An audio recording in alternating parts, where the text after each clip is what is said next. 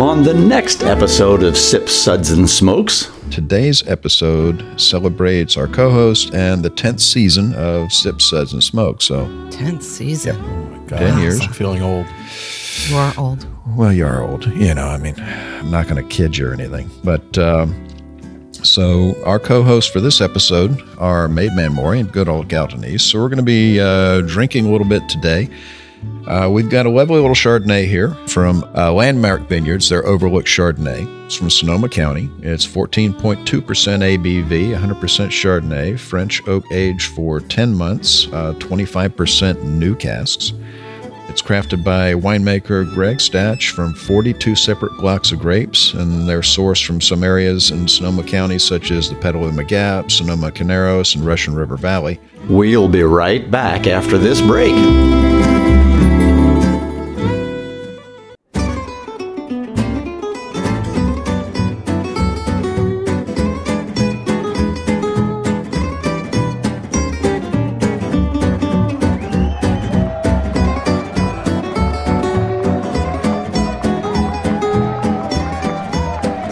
Brought to you almost live from the Dude in the Basement Studios. Why? Because that's where the good stuff is. It's Sips, Suds, and Smokes with your smoking host, the good old boys.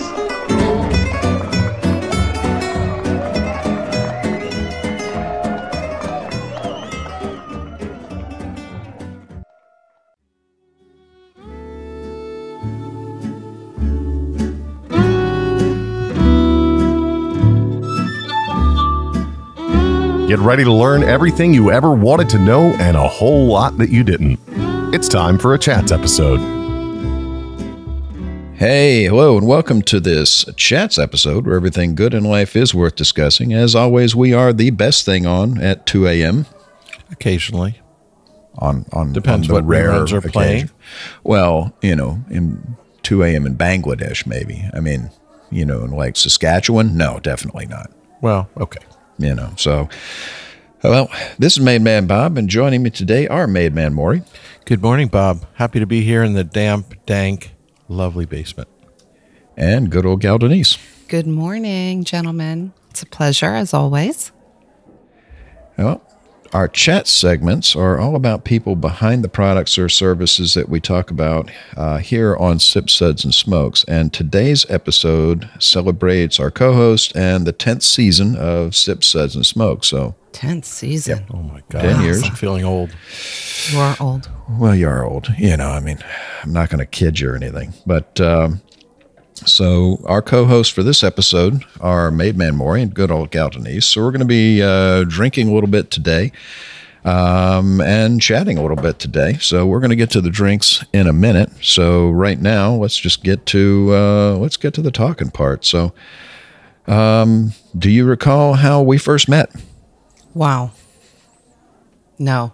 Prison in Bangladesh, I think. I was thinking. There's no way that I was sober. Your poster was next to me in the most wanted section of the post office, I think. How we first And I was correcting my poster, and I noticed you were correcting yours at the same time. Well, somebody has to, I just remember that you had a little card with numbers below your face on that picture. So, and they were it was 666, if I recall correctly. So, well, so much for that question. But, when you first started the show, though, how long did you think it would go? Did you think you'd do that and that would be it?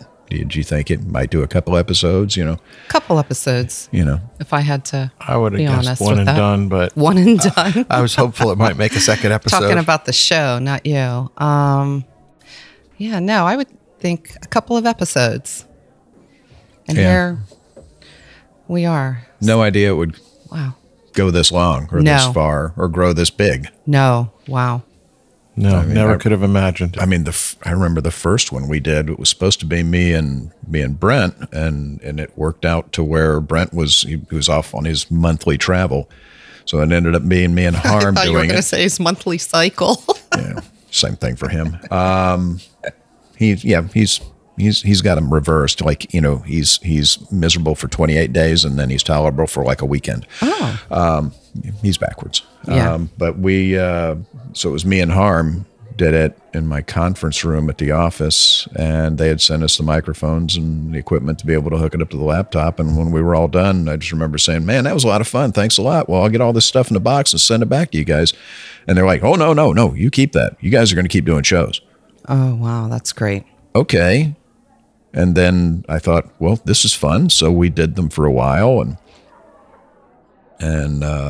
it was just like one or two of us, and I thought you used to go to the radio station. I remember the first time I heard about this, thought, what radio station are they sitting at, drinking and talking on the radio? No, we did it. We did it in my office. Several of them, me, and because, we had very limited equipment, and the microphones had little cords about 3 foot long on them, So we actually did them in that front room before it was so full of booze and wine and stuff. And Brent would complain about having to, sit, like next to each other, and we did that for a while. And after about a year of doing that, then I got a call from our boss, and he said, hey, I really need to talk to you about something important. I thought, well, that's been a good run. I had a lot of, this was cool. I really enjoyed this. This was great. Thank you so much. And then when I got the call, hey, there's a big box going to be delivered to your office tomorrow morning. Of what? He says, oh, mixer board, cables, microphones, swing stands, and everything. You're going to be producing the whiskey shows from now on. And I remember just stopping for a minute, and I go, what does produce mean? I better Google that. And I'll talk you through it. It's not that hard. And then a couple of years later, it was, hey, I have something important to talk to you about. I go, okay, I'm getting fired. And then it was, hey, you're going to do the wine episodes now. See? So I'm afraid the next call. Well, next call will be, hey, my kid's getting married. You're paying for it. Yeah, well, that's coming. That's right. My grandkid needs to go to private school. I need tuition. So, well, it just proves that all good things are so many great things. Start in basements and garages and never offices, in a million years. Conference rooms. So you just never know. Years. Yeah. I remember when we first started and we heard the numbers of listeners, I thought, you're lying. Right. And today it's, 8 times that. That's so fantastic. On an average show on SoundCloud, we'll have, 2-3 million listeners just on one platform. So it's pretty remarkable where it's went from, where it's gotten to. And I keep reminding myself of that constantly, don't ever take it for granted. It could go away in an instant, and enjoy it while you're doing it. Enjoy the ride. Enjoy the ride. Yeah. I say that all the time. It's free alcohol. Mm-hmm. Right. Like, I'm living the dream. And so many people who enjoy the same thing. So that's what's really great about it when you get those numbers. You're like, wow, other people really like this stuff too, huh? And people actually listen. Every but you time see the when same we start thing a show. when we've hosted, when we've hosted, whether it be a dinner or a tasting or an event, people are often sponges for knowledge. And I'm amazed how, you don't intend to get up on a soapbox, but suddenly you've got people crowded around listening like you're speaking the gospel.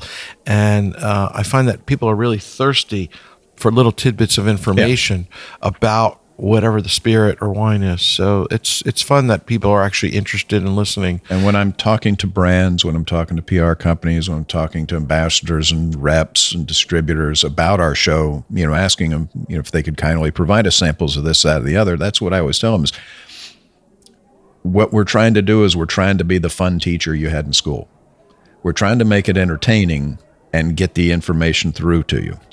That's a good because analogy. if we didn't do it that way, it would be Ben Stern from Ferris Bueller, and nobody wants to listen to that. Although Ben Stern is cool as hell, nobody wants to listen to him actually be a teacher. Because you fall asleep 2 minutes in, and there are shows like that are great shows and send out so much knowledge, but 10 minutes in, you're going out. So we try to keep it lively. We try to keep it fun and try to get the information to you in a way that it's easy to, that spoonful of sugar helps it go down. So, absolutely. But every time we do a new show, we all sit down and look at each other at this very table and go, can you believe that people are listening to this? Yay. Let's go. So, so far so good. We can't complain, but definitely not. So tell us about your day job. You want to go first? No, you go. Well, we know Maury's a prostitute, but Yes. And when I'm not prostituting, I'm a urologist by day, checking out prostates. Oh, yeah. As that's well why I as take him every time I go to Kentucky. I try to get him to go with me. Make sure that I got my special doctor with me. You're not the first person to make that request. I have some elderly relatives who like to bring their doctor along when they hunt in case they get chest pain. Yeah. Because I When they're in the middle do of still know nowhere. CPR. Yep. Right. Yeah. So I'm local here in South Florida. Take care of men, women, and children in all aspects of urology and men's and women's reproductive and urinary health. And when I'm not working, I'm drinking. That's it. Not at the same time. Definitely No. not. No, not at the same time. Absolutely not. Yeah. But and a very well known and very talented surgeon. I mean, I know other doctors, and I tell them, "Oh, it's my buddy Maury," and they go, "Oh, I know Maury." You know, everybody knows the guy. So, and he's right. He does help a lot of people. In fact, my son had an issue, and it turned out that he was the doctor that helped my son out with his surgery, and he was totally at ease with him. So he's kind of a mensch, but damn good doctor. So, Thank you, Bob. what about you, Denise? Well, that's a really Deep good subject. question these days. What am I actually doing? No, I'm a registered nurse, actually. I spent my entire career being a nurse. Interestingly enough, I have children of my own. And when they graduated high school and they were entering college, one of the first questions for me is, so what would you like to study? And I don't know, Mom. I'm like, you don't know. And that's probably because I knew that I would be a nurse when I was in kindergarten. I don't know why. I knew that anytime I would go to a hospital to visit a family member or a friend with my family, as crazy as it sounds, I would walk into the hospital and just the smell, I would say, wow, I'm going to work here one day. And most people would say, are you out of your mind? Have you smelled a hospital? But there was just something about that, I guess, antiseptic sort of Foreshadowing of Lagavulin. Yeah, exactly. Band-Aids and iodine. And, right. Graduated high school and decided I already know what I'm going to do. So there I was, and here I am, and hoping to slide into retirement in the very near future. And just I can tell you with spend my days certainty after drinking. spending a week in the hospital for my appendix, you weren't in there when they were serving the food. Because if you'd have No. smelled that, yeah, you would have ran away. Yeah, I'm sure. It was, That's because you had HMO insurance. Frightening. If you had real insurance, you'd have gotten the good stuff. like anyone has real insurance, like anybody can afford it. Come on, man. Yeah, I mean, that's a whole nother subject right there. But yeah, so I've had a wonderful career. Oh, and interestingly enough, last night I met my nursing fundamentals instructor, ran into her. Nice. And all she said was, please don't tell me what year that was. And I said, I won't. So that was a beautiful blast from the 2012. past. What are you talking about? Exactly. Yeah, it was great. We had a good time. Yeah. All right, Fun well, we'll be stuff. back. Hey, and we're back, and we're with the Chats episode with Madman Maury and good old gal Denise. And so we were talking about what you guys do for a living. I know both of you, like me, are big into whiskey and wine, and even more into the wine than the whiskey, or started in the wine and went to the whiskey. Denise, how'd you first really get into wine? Oh, good wine? Yeah, real wine. Not. I was going to say, because all nurses probably start with I have been like looking Boone's at a map Farm of Napa and Valley for Cosmopolitans. 6 months. I can't find Boone's Farm anywhere. When I'm there in January, I want to tour a Boone's Farm, but I can't find it. Yeah, I well, think it's a secret location. That's right. no doubt about that. Only the government's allowed to go there. Exactly. I would have to say, gosh, well, hasn't really been that long. I don't know, 20 plus years, I guess, to really say that I've been introduced to by some people that are really close to me to some really great wines. And that really expanded to friends who have amazing deep wine cellars who are incredibly generous and just love to share really good stuff. And so, as you know, once you start drinking the good stuff, Yeah, you can't you go just back. can Yeah. not go back. And I think actually that never, with a lot of people, I think it can sometimes start with whites, but for me, I think I was really introduced early on to some really special California cabs. And I think that, my palate just grew from there, just expanded to even some nice red Zins, some really special Pinots, and then, to be perfectly honest, probably somewhere in between, some really nice Chardonnays. And once, you've had that really great stuff, and I've traveled around the world a bit and, had some really interesting wines in other places, but my palate and my heart always come back to the States, to the California cabs. Yeah. Yeah. Well, you always tend to go, the one that really first won your heart is always going to be there. Always. Always. And like you said, when you start meeting people who are already into the hobby, and it's this way with wine, it's this way with beer, it's this way with whiskey. When you find somebody who's already like where you're at now, right? The nice thing about it is the fact that they are always so generous. The people who are really into it, they're collectors who put stuff on a wall and admire their dusty bottles that they never open. Right. But the real fans are the ones who are literally the first ones to go, oh, you've got to try this one, and jerk, the $300 bottle of wine out of the cellar and go, let's have this one. They're looking for an excuse to share it with somebody. Yeah. I think that's well said and a good point. And I've been blessed to know people like that are so passionate, right? That and are passionate. Just want to teach. I was just at a tasting, a world-class tasting. One of the guys was like, I think I have one of those. But we got to include this. Yeah. You got to try this. Yeah. And another guy pipes up, well, I have another one of these. And someone's like, can I buy it from you? No, they're not for sale. You invite me and we'll drink it together. Yeah. But that was pretty much it. Yeah. And so those kind of people have had a profound influence on me. And once upon a time, I thought, these are my Boone's Farm friends and these are my higher end wine friends. I've learned that you can really open somebody's eyes, and it's really fun to watch those neurons connect when they try something that they've never had before, and it's not full of grape juice and high fructose corn syrup, and they're like, "Wow, I never knew anything could taste like that." Yeah. The other nice thing is it when you get somebody like that, if you're already deep in the hobby, it makes you remember. These are for drinking. Correct. That somebody comes in and go, man, I've never had that. It's like a switch goes off in your head. Well, let's open it. Right. I've had more than one person come to my house, and whether it's tequila, which is a memorable one, bourbon, scotch, or wine, we end up doing a tour. Yeah. Oh, well, if you like this, you got to try that. If you try this, you got to try this. And this person comes in and probably has what would be a priceless experience around the world, and just like their eyes are like pumpkins, just wide open, and that's fun. Yeah. It's really fun. Yeah, I like grabbing something, something that you bought, especially with a wine, something that you bought how many years ago? It's been sitting in your chill room for all those years.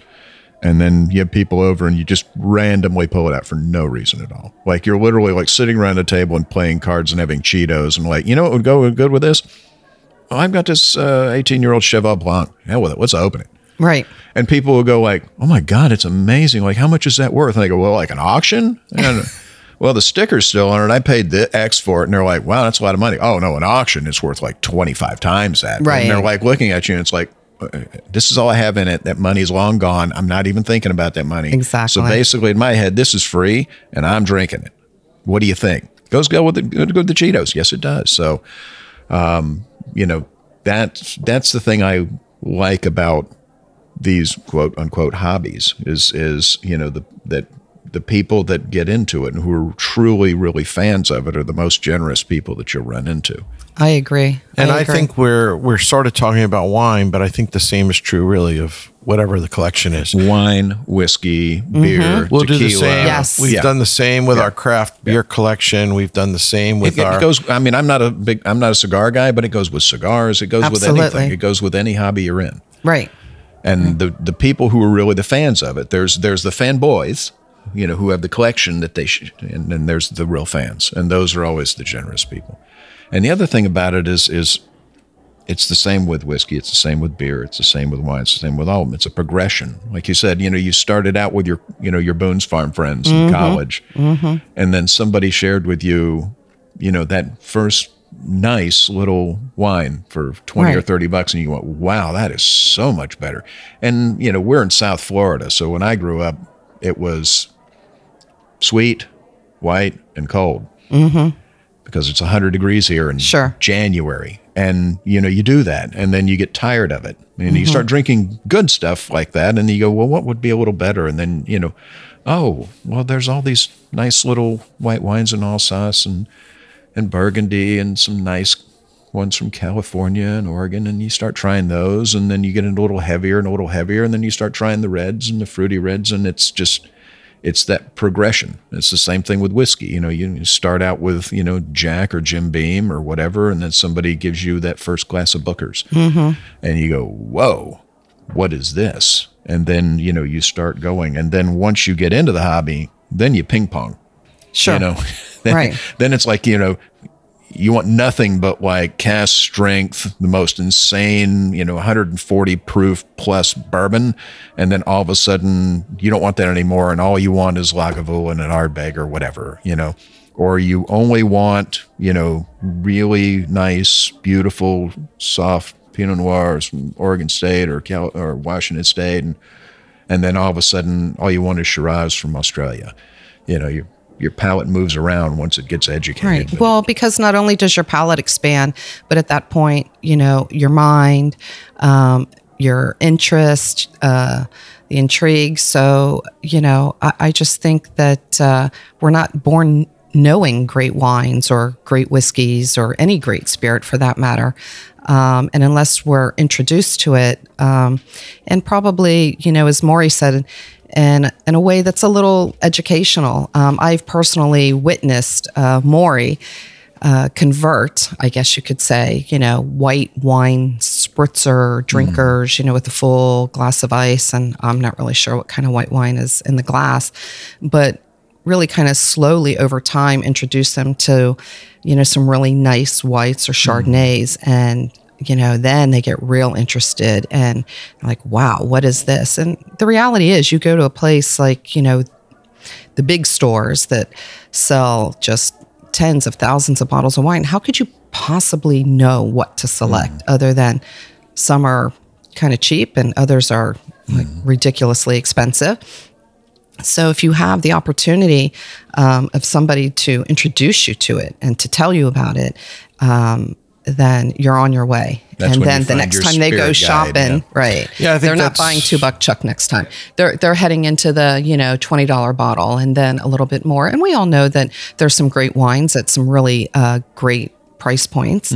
But and you see those people and the spark in their eye, just sort of like, wow, this is really great.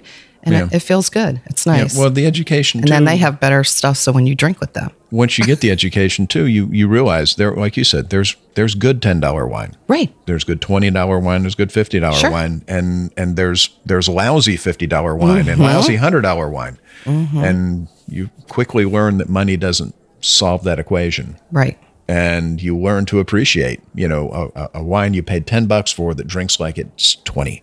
Right. That's the biggest win ever.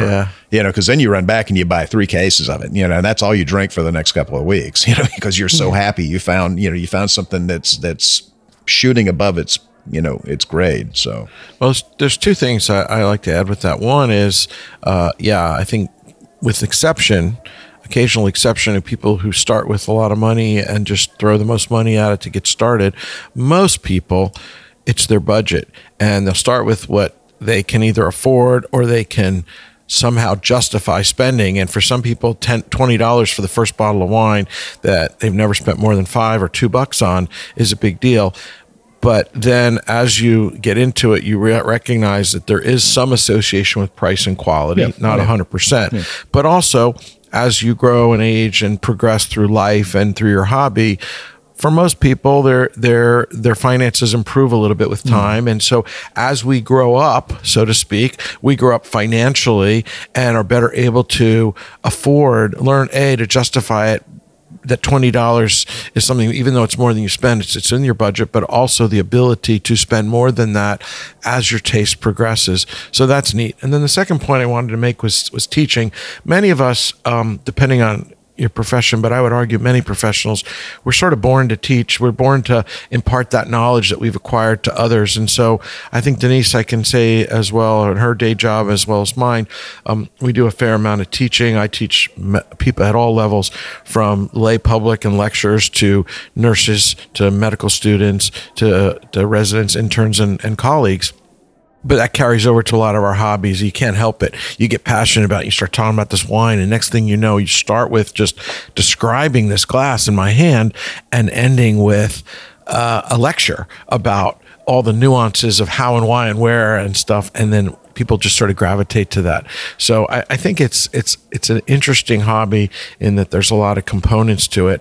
But as Bob, you mentioned the word spirit guide, I think you can interpret that in many ways, but having somebody who is a mentor and helps guide you and get you started, like Denise mentioned, thousands of wines, a total wine, and how do you cut through that, and where did you start? And a lot of times those things will trace back to that first glass, that first bottle, that first whiskey, and that one person. And I don't care whether or not anybody remembers the me or the person, but I'm excited when I see somebody who's now got a collection. I could think of somebody among the show who had maybe one bottle and now has a room, and has really gotten the passion and really developed a collection from the passion that you feel from other people, as well as listening. It starts with really, and how do they make that, and what makes that different? And next thing you know, they're repeating it to someone else, and you all of a sudden become almost like a missionary in that you're converting other people. And Denise is right. I remember people over the years who are literally drinking, Jack and Coke, and now are drinking some fine bourbon, neat or on the rocks. And similarly with inexpensive wines or inexpensive beers. It's fun when you come back and bump into those people 6 months or 6 years later, and they're like a whole new person, and they've really grabbed it and run with it. So, well, that's why all of us, I think, have always encouraged anybody that's interested. I mean, if you're really interested in wines and learning about them, then do yourself a favor, take yourself out to Napa and Sonoma. And I know, Bob, you've been there many times. And the same with people who get, interested in whiskey. You need to go and do the bourbon trail, or you need to go to some distilleries, because when you learn how they make it from start to finish, when you get to smell the sour mash and dip your finger in it and taste it and learn about it, that experience connects you, changes you to that spirit, and you come back literally a changed person, and you see it very differently. And even some of the charity dinners, Bob, that you put on, and there are representatives from the company, and they go through their lineup, and you can see some people are just like, wow, really? This could be the wife of, a bourbon lover who never really had the opportunity to hear about it or learn about it. And now it's like, well, I got these whiskeys in front of me. Let me try them. And sometimes that's all it takes. I had my dear friend since we were in grade school, reached out to me, I guess, a couple of years ago and said, hey, I know you like bourbons, and my niece is, kind of a bourbon drinker, and she's graduating college, and I just want to get her a really special bottle, but I don't know anything about bourbon. So I said, well, how much do you want to spend? And she told me, and we thought about it and got a consultation or two. And I think we directed her to a really nice Four Roses. And she gave it to her niece, and she came back a couple months later and said, my niece said that is the best bourbon she's ever had. So here she has this special bottle. She loves it. She'll look for it again, obviously. And it just sort of even, opens her up to a whole new world. Sparks the curiosity. And once that she already happens, liked bourbon, but who knows what she was drinking in college, Well, my wife's grandmother was a Scotch drinker, but she was drinking really cheap, crappy blended Scotch. Nothing wrong with blended Scotch, but she was drinking the cheapest, And we went up to visit her one time. They would do a birthday thing for her. All her kids would get together in Daytona Beach. And I said, I'm bringing Grandma a present. So I brought her a bottle of Glenmorangie. Just Glenmorangie 10. I know she likes scotch. And I'm like, and I brought it because I'm selfish, because I thought, well, I'm going to be there with all this crowd. I'm going to need to drink, and I'm not drinking what she's got, and I'm too fat to drink beer. So I'm going to bring this, and gave her some, and you could see her mind just explode when she drank it. Right. So then it became a thing. Now she realized there's really good stuff out there. Mm-hmm. So every time we would go visit, I would get her something, and I'm literally not spending a lot of money. Right. I think the next bottle I got her was a Monkey Shoulder, and a lovely blend. It's got great, really good stuff. And I would keep sending her things like that. And up until she passed, she was very excited about all the new stuff that was coming. And you can just see that spark light up in somebody. And I had a similar experience to that with somebody that I started, just having a little dram at their house, and it was, the house blended, whatever, Dewar's or some entry level. And slowly but surely, we evolved to some pretty nice high end stuff. A Macallan 18 was sort of the special go-to, and I still have a little tiny dram left in a little bottle that I once shared with somebody very special. And that was kind of the special occasion dram. But this person literally evolved from entry-level blended scotch to some of the best on the planet. And it's fun to see that evolution. And sometimes it's about knowledge, sometimes it's about budget, sometimes it's about just, I don't know. And something sparks it, and lo and behold, they get the fever. Yeah. I mean, I can remember what sparked it in me, because I started in wine and was, in wine when I was barely legal to drink. And, God bless him. This is the first time I actually, had a couple of decent wines. I was on vacation, and somebody actually brought a decent wine as opposed to, Matus or Liebherr Melch, and I had some, and I went, holy cow, this tastes entirely different. And then we went to a store somewhere, and I'm looking on the magazine rack, and I see Wine Spectator, and I go, there's a magazine about wine? And picked it up and looked through it. And that changed my life. Interesting. Because then I realized there's this whole community. Not only are all these wines, but there's all these wines I can afford at that age. Yeah. And that was the thing that got me started. We'll be back. Hey, and we're back. And we're here with a Chats episode. And we're talking to Maid Man Maury and good old gal Denise. So let's change things up a little bit. Sure. And let's talk about the wine that we're drinking. So we've got a lovely little Chardonnay here that we're going to enjoy in some new, they're shatterproof wine glasses from a company called Govino. This one is called the best Govino ever. Most of the, shatterproof type of glassware that I've seen has always been kind of, cheapy and I mean, these are lovely. I mean, they're really nice. They've got a good feel to them. They're made from engineered to look like crystal, durable, recyclable. They're dishwasher safe. They're made in the U.S. by Govino. It's 100% Triton from Eastman. So it's a BPA-free polymer, so you're not getting nasty chemicals or anything in your wine. And apparently these things are popular. They use them at Coachella and Test of Vale and whatnot. But I mean, lovely glasses. If I had a pool, I'll give you guys these. You have a pool. Yeah. Well, dishwasher safe. I mean, that's fantastic. Yeah, that's a big step we all up. know that these types of glassware you cannot put in the dishwasher. They just completely ruin them and turn them white and milky white. Now, with the best Govino ever. I'm glad we didn't get the less Govino ever. Do they all have this beautiful little thumb indention? Or is that only with the best Govino ever? There's those, and there's smaller ones that they sent us as well, and I think they have the little thumb dent on them as well. So. I mean, honestly, I would have thought, oh, that's a gimmick. Yeah. But my thumb fits it in goes there right there, perfectly, and it makes this glass so comfortable. It puts your hand above the wine, so you're not getting it. Yeah, I mean, hot. It's perfect. So that's the thing I like about it. Yeah, it's a great glass. Well, we're going to be tasting in this nice glass. We're going to be tasting some Chardonnay from Overlook. So it is Overlook, Landmark, sorry. Landmark Vineyards, their Overlook Chardonnay. It's from Sonoma County. It's 14.2% ABV, 100% Chardonnay, French oak aged for 10 months, 25% new casks. It's crafted by winemaker Greg Statch from 42 separate blocks of grapes, and they're sourced from some areas in Sonoma County, such as the Petaluma Gap, Sonoma Carneros, and Russian River Valley. They're whole cluster pressed. The juice is placed in French oak barrels, again 25% new, and allowed to ferment naturally with the yeast that was present on the grapes. Apparently, Maury is a little choked up. It's not cocaine. Oh my God! You okay over there? Yeah. And then the wine also. I'm off duty, bud.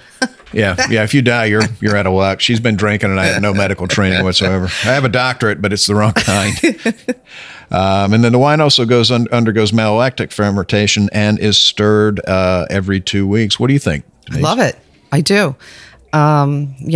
As I mentioned earlier, I started actually probably drinking red wines, and somewhere in between, I was introduced to some nice white wines. I am a fan of Chardonnay. I am a fan of oaked Chardonnay. And so I feel like this particular Chardonnay has just enough oak. It's definitely not over oaked.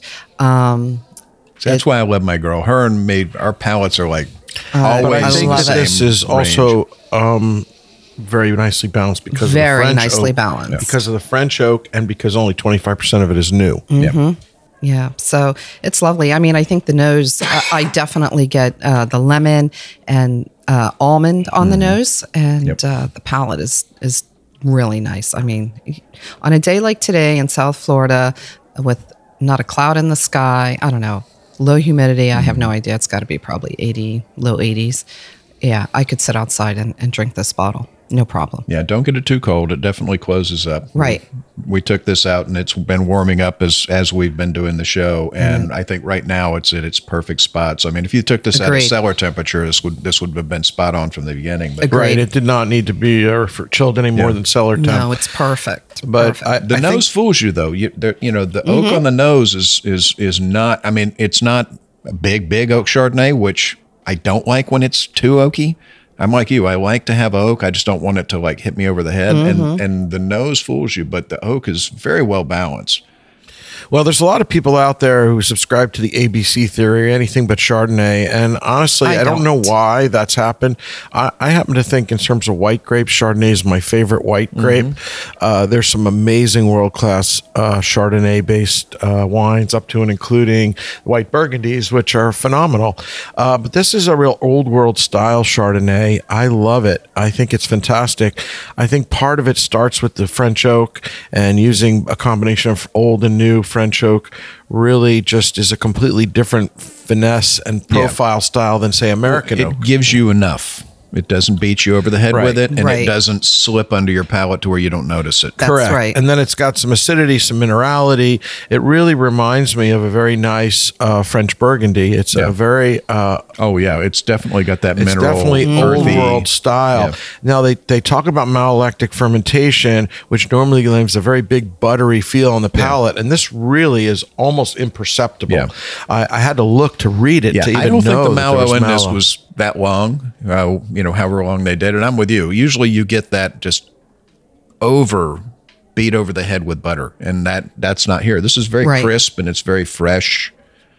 And that's what I love about Chardonnay. It can really range from almost Sauvignon Blanc-like with very right. high acidity and bright and minerality and stainless steel fermentation. And there are some Chardonnays, Mer Soleil comes to mind, where there's no oak whatsoever. Yeah.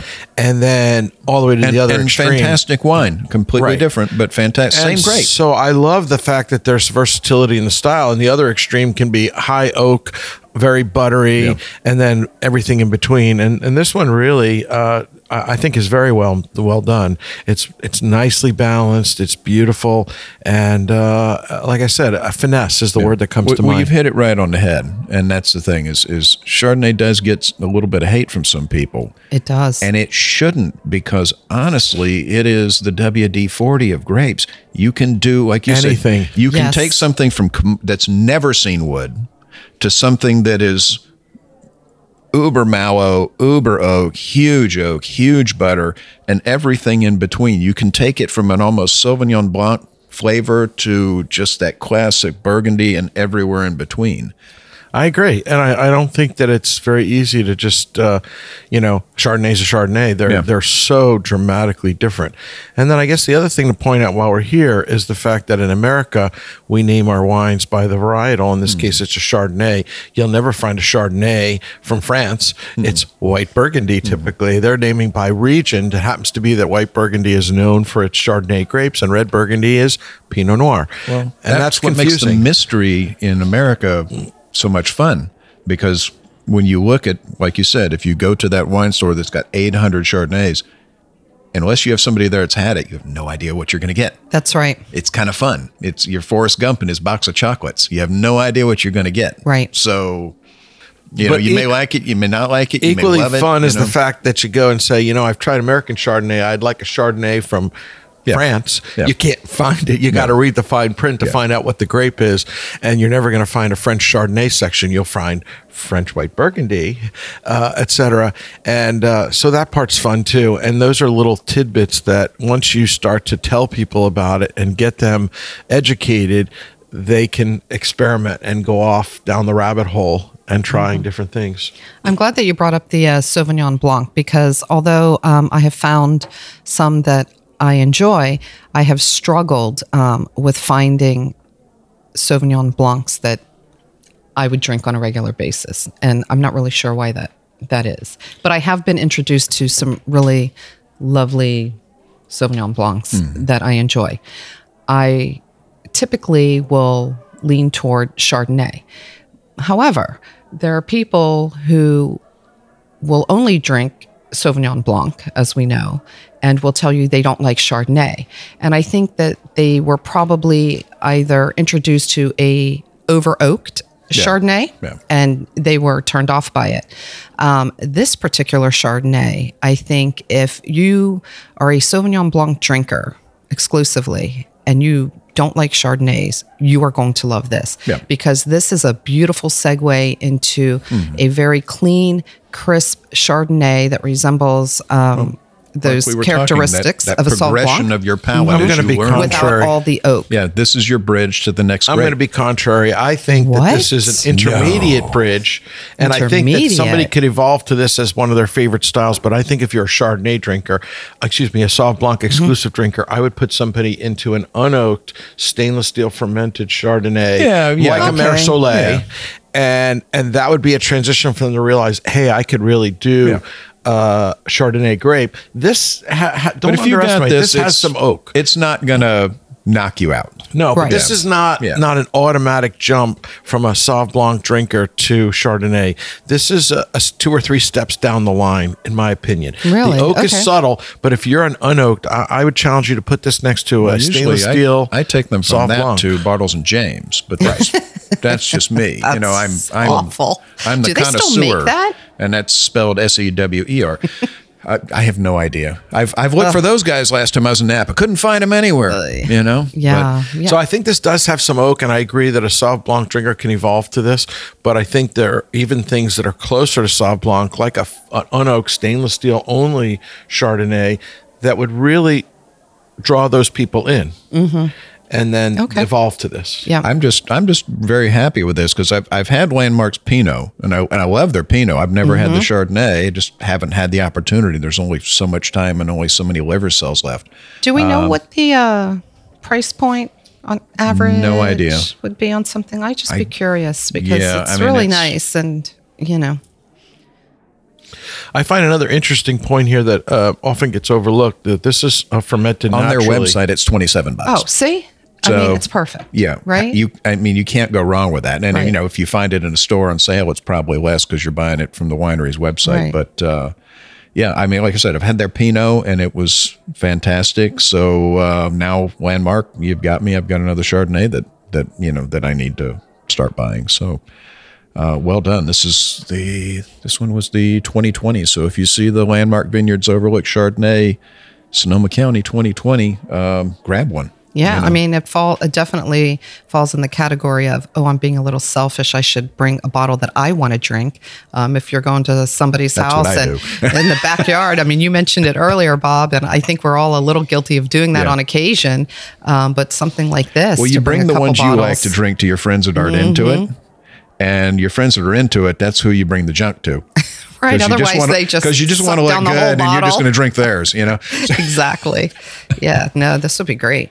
I was starting to mention that this is an interesting little tidbit that they ferment naturally with essentially wild yeast that's present on the grapes. Many wineries and, of course, many distilleries have proprietary yeast, and they'll inoculate the batch with their proprietary yeast because each yeast strain does give a different flavor profile, et cetera. But this one is done with the wild and that's yeast. the thing. Every one of these every year is going to be different because of that. Correct. Because what's going to be the more dominant strain is going to depend on what they got, and what the more they weather got, and the wind and everything else. So yes, it's definitely going to be terroir driven. So well done, Landmark. Great Chardonnay. yeah. So Wonderful. let's get back to the interview. Okay. When did you realize you'd crossed over from casual hobbyist to Fanatic. hardcore geek? Yeah. I don't know. I can't really see myself as a hardcore geek. I tend to surround myself with hardcore geek drinkers, both on the wine and whiskey side, and Well, they two of do them are tend to sitting have them the at the better table stuff. with me. So Are I you don't pointing know. fingers? I am pointing fingers, and you should be proud of that. So gosh, I don't know. I would God, have to it's a good say. thing we're not at a Bible Belt meeting because I'd be hung because I've probably converted more people into whiskey and wine and beer hobbies than I can shake a stick at. And that's Agreed. kind of fun to feel like you've got an army of apostles out there who are proselytizing the benefits of wine and whiskey. And I mean- when you think about that, it's kind of cool. Yeah, I was a clear spirits drinker at one point in my life Vodka. for too many years, actually. Vodka drinker. And I was introduced to brown spirits, and I don't know. I guess that was maybe 20 years or so, maybe a little less About now. 20 years ago. And never turned back. It would be a big leap for me even today to drink a Bloody Mary, even though brunching is a thing. But with vodka or clear spirits, just not my thing anymore. Brown spirits, it's just so Well, if nice. it's one of those Better on giant the ones that have a palate, rack just- of ribs and a cheeseburger Right. and a taco on it, yeah, okay. then I'm going for that. I'm Yeah. doing that, definitely. But that's probably the only with the whole vodka. fried chicken on it. That's the only vodka I've seen you drink. Honestly, in 15, Yeah. 20 years, you've moved almost exclusively from vodka to brown spirits. And the nice thing about brown spirits is that you can expand your palate into almost anything brown, including extra añejo tequila, aged cognac, And highly you aged feel rum. better the next day. All right, so rapid fire. We're coming to the end. All right. What's your go-to? Ooh. Wine or whiskey, whatever. Oh, wow. It really depends on the day and the time of year. Yeah, But say that's me. in the evening, if I'm going to pour something, it's obviously going to be a whiskey, mealtime. Definitely it's going to be a nice bottle of wine. And to be honest, with burgers and grilled cheese, a nice craft beer. So it all works, and just really depends on the time of the day and my mood. All right, Maury, we've got a question for you. Hold on. What is your favorite word? Whiskey. What sound do you hate? That last drop at the end of the bottle when there's nothing left. Oh, do you cry? I do. I hate dead soldiers. Yeah, there's nothing worse than an empty bottle. So, so that's about it. Thanks for joining me. Thank and you. Thanks been for having fun. us. It's been fun. I don't know about you guys, but I'm going to drink some more of this. lovely Absolutely. Chardonnay. Hey, I have a dear friend who's a full-time RVer now, and she's a white wine drinker, and we've introduced her to some really nice Chardonnays. This is going on the list, and these Govino glasses, I mean, she's at campsites, and she's outdoors most of the time. We have Fantastic. some beautiful plastic wine glasses. Are we still on the show?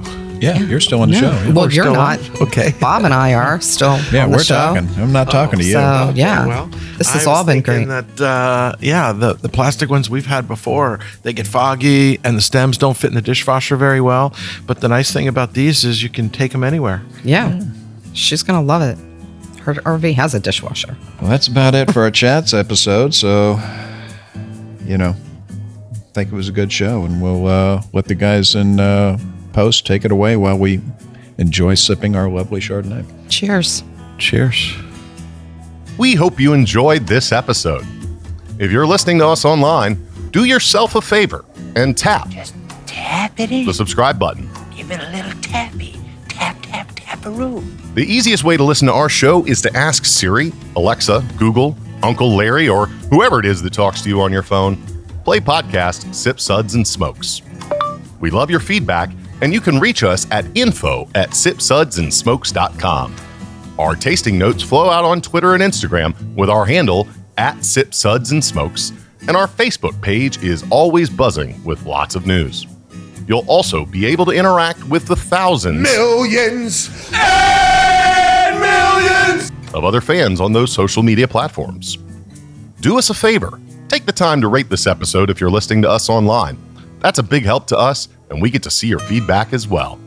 Come back, join us for another episode, and keep on sipping.